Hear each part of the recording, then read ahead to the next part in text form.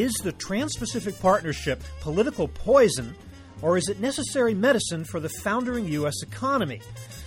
Hi, everybody. I'm Bob Bowman, Managing Editor of Supply Chain Brain, and this is the Supply Chain Brain podcast.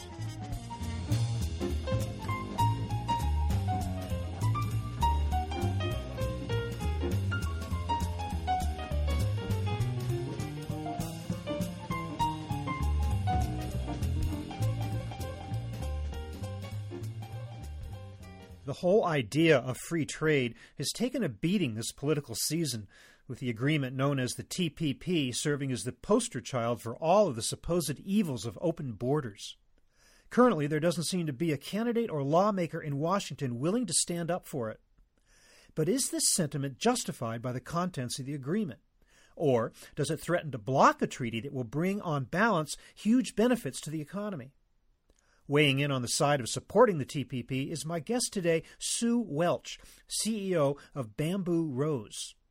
She'll make the case that the 12-nation agreement currently languishing in a hostile U.S. Congress will create jobs, lower consumer prices, and improve product quality if it's ratified.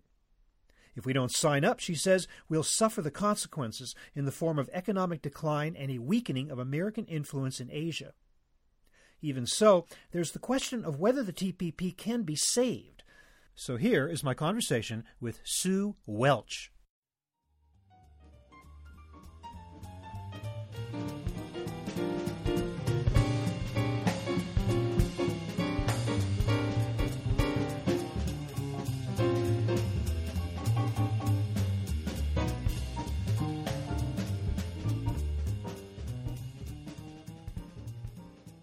Sue Welch, welcome to the program.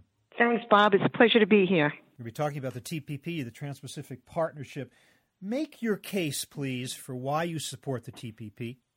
Okay, I want to make my case from the perspective of the retailers that we deal with because they're obviously very, very pro the TPP. And there's several reasons. The first reason being it's a great opportunity to lower prices, improve quality from the retailer's perspective. And that goes directly to the fact that you get rid of 6,000 tariffs that range anywhere from 5% to 67%. And from a retailer's perspective, if they save those dollars, they get the opportunity to lower the prices. The second thing is it really puts us at a disadvantage competitively. As other pacts start to form around the world, and other countries start to dominate. You have the example of China's trying to do the ASEAN Pact, and that will be all the TPP countries, plus India, plus South Korea. Then you've got BRICS, which is Brazil, Russia, India, China, and South Africa, becoming very, very strong and influential. Well, if we don't pass these types of partnerships, then we're competing for capacity against these other pacts and other countries. And so it's not just capacity, it's resources. That's just to drive prices up. So instead of getting the opportunity to lower prices, if we don't do things like the TPP, then we drive prices up for consumer. So again, from the retail perspective, you're talking about access to cheaper goods from abroad, those savings then passed on to the American consumer, right? I assume that's the argument. It is, of course, the case that in the absence of the TPP, for years now, we have had discount retailing, big box retailing has somehow managed to keep prices down pretty low. I'm thinking Walmart and its competitors, including stuff that they've got from overseas. So in the absence of any such thing, that has already existed. Are you saying that that would go away or it would become better with the TPP, or how would that change from what we've seen up to now? Well, I think if you look at what retail has done up to now, is they've done a race to the bottom. And unfortunately, they've won that race. What has become sacrificed is quality in products. And so if you look at the TPP and say, if we can get rid of some of these high taxes related to the products that we buy, then we can put the quality back into products or maybe shave a few pennies off.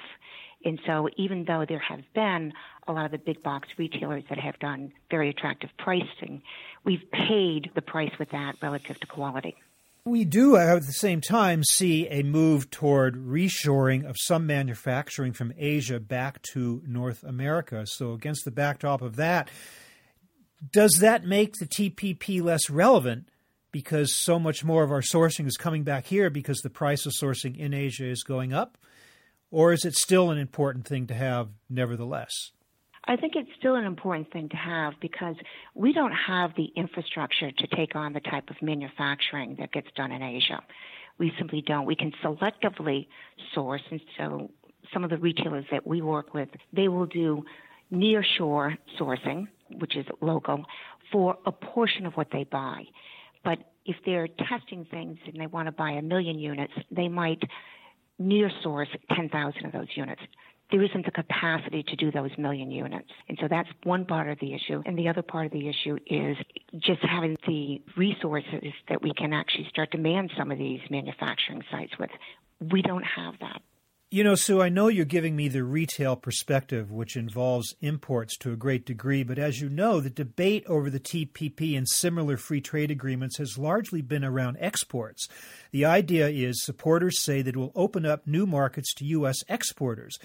People don't seem to care about that it would actually improve imports because we already have such a high trade deficit with nations such as China that is not a strong argument for a lot of people that it would improve the import side. So do you also believe that TPP would be a benefit to us on the export side?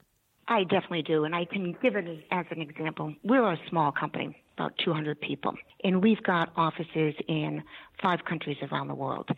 Because of the beneficial trade that we have as being IP, we're able to expand and we're able to really offset, balance our labor resources and cost, and maximize revenue.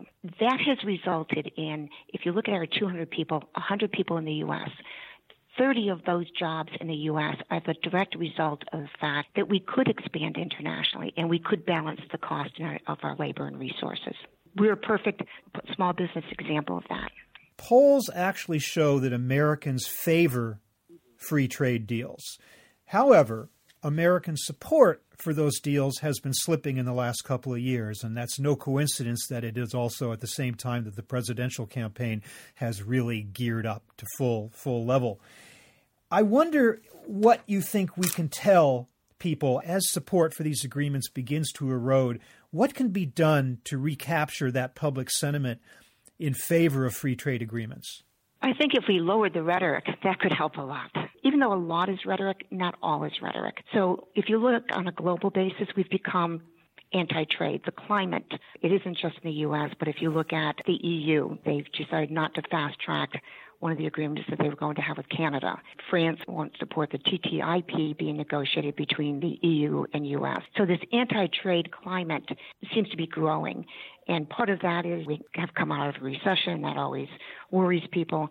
So I think it isn't just the situation of the U.S.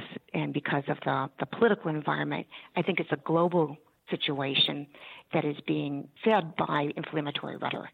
Well, even beyond inflammatory rhetoric, I think when people try to assess the value or the attractiveness of something like the TPP, they look at past free trade agreements to understand what those did to help them decide about TPP. So, for instance, the U.S.-Korea free trade agreement is being held up as an example of what free trade deals mean or what they can do.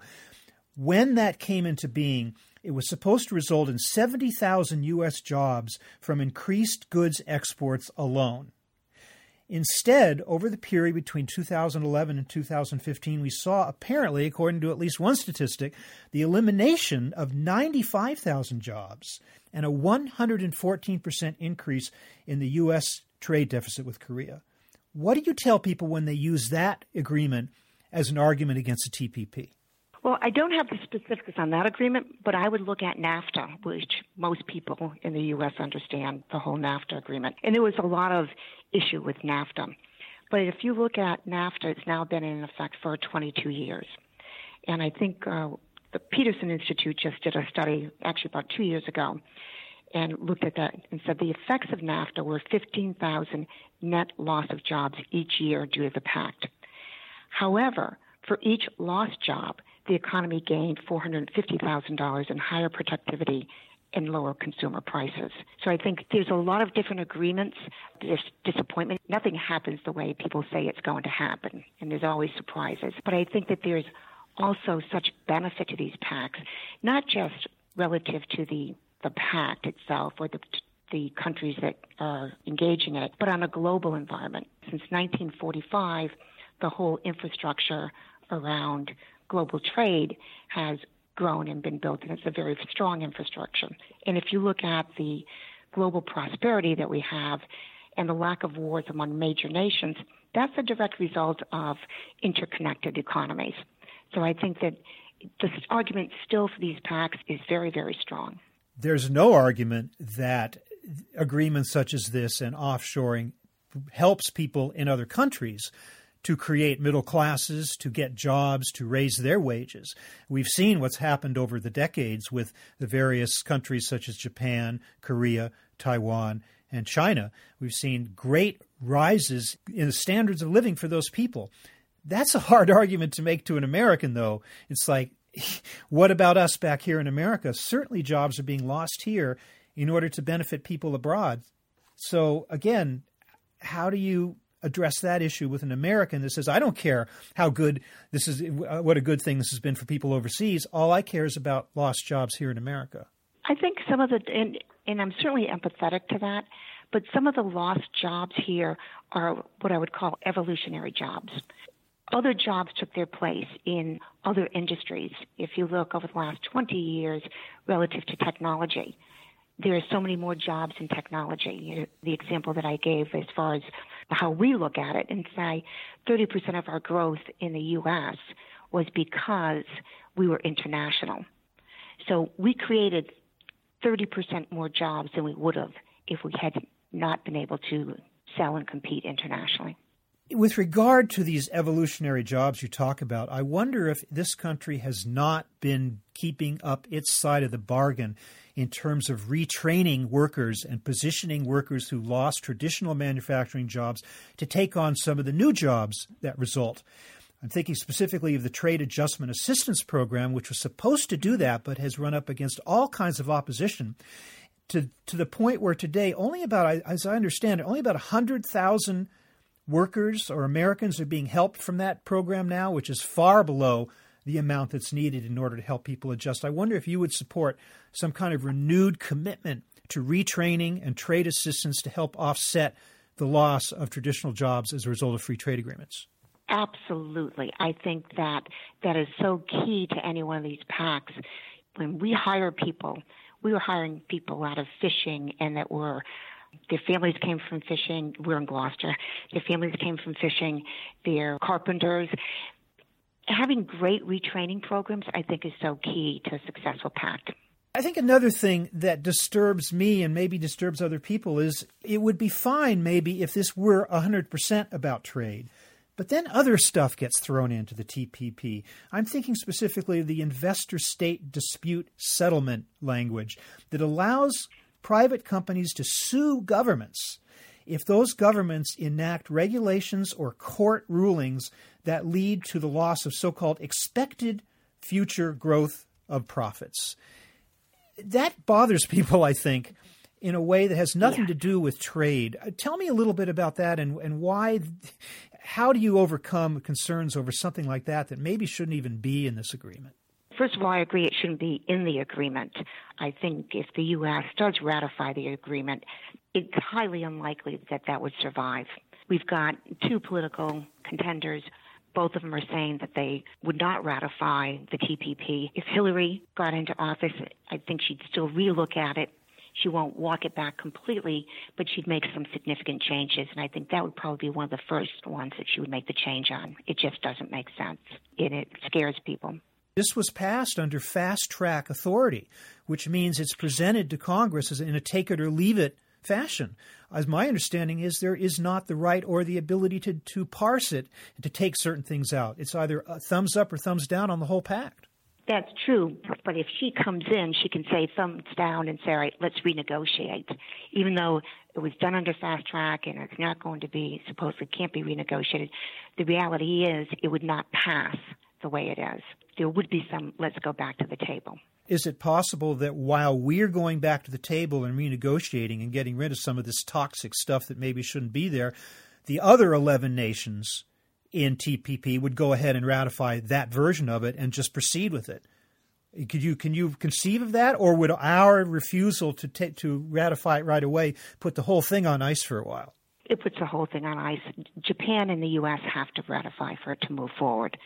I think the problem that we had here is it was so broad in scope.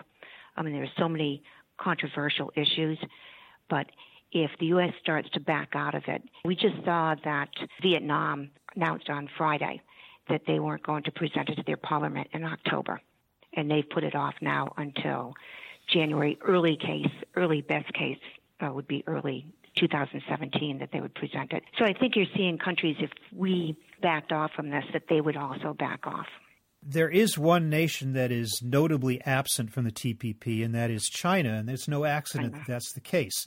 And I wonder if perhaps we don't make the case well enough to the American public that one of the things the TPP really is, it's a political and economic play to counter the growing power of China. And if we don't get in the TPP, then that actually is an advantage to China. Do you think that maybe we don't make that argument enough?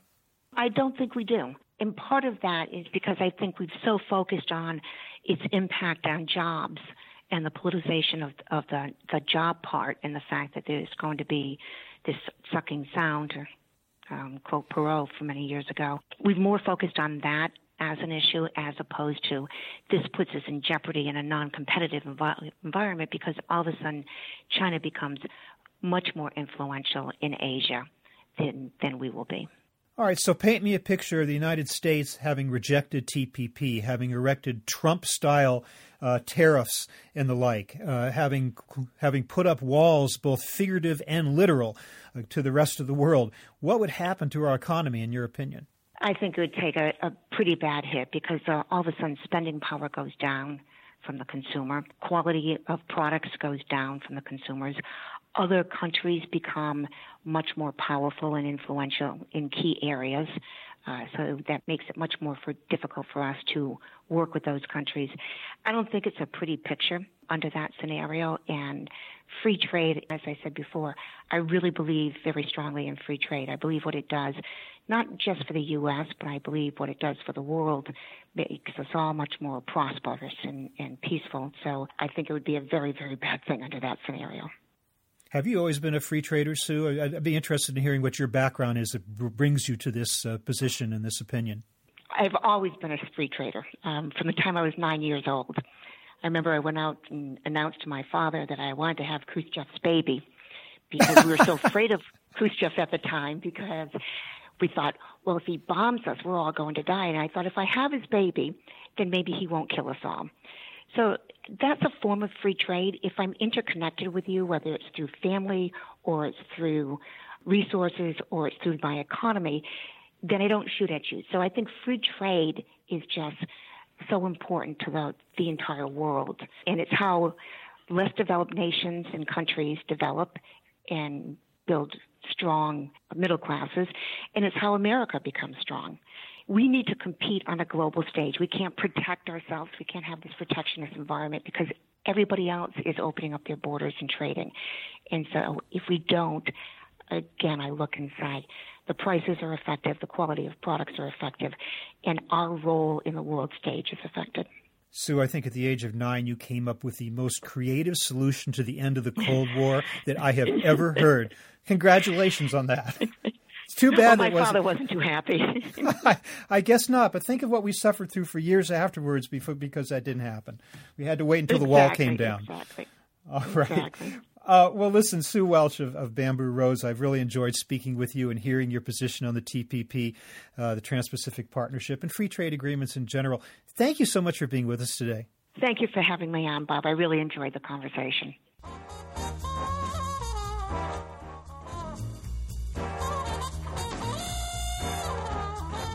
That was my conversation with Sue Welch of Bamboo Rose, arguing for ratification of the controversial Trans-Pacific Partnership. We're online at www.supplychainbrain.com, where we post a new episode of this podcast for streaming or downloading every Friday. You can also read my Think Tank blog, watch thousands of videos, and access all of our other content, including the digital edition of our magazine. Look for us on Facebook and LinkedIn, and follow us on Twitter @SCBrain. You can also download or subscribe to the podcast on iTunes. Got any comments or suggestions on this or any episode? email me at rbowman@supplychainbrain.com. See you next time.